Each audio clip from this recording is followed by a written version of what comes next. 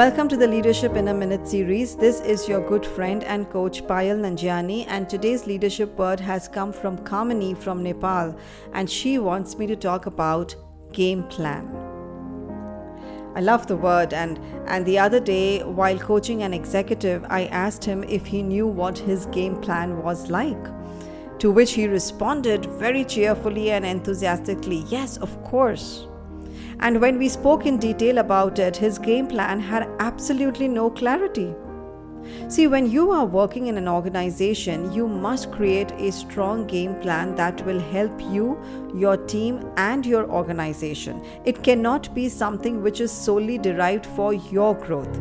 It has to align with you, with your team, and your organization.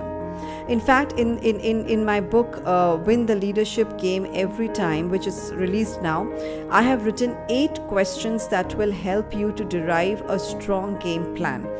But having a game plan is very necessary, and your game plan is your blueprint for success. Think of it like this. In football, your game plan may be the style of defense you are going to play in different game situations. In gymnastics, I have seen, when my daughter was learning gymnastics, they would teach the game plan to be a particular routine which you're going to perform at every event.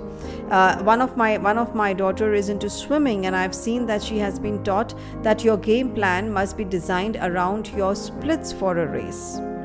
So similarly, at work, you have to derive your game plan. You need a game plan that will lead you to extraordinary performance and personal excellence. So I encourage you to take a look at those 8 questions and start answering them and see if your game plan is aligning with these questions.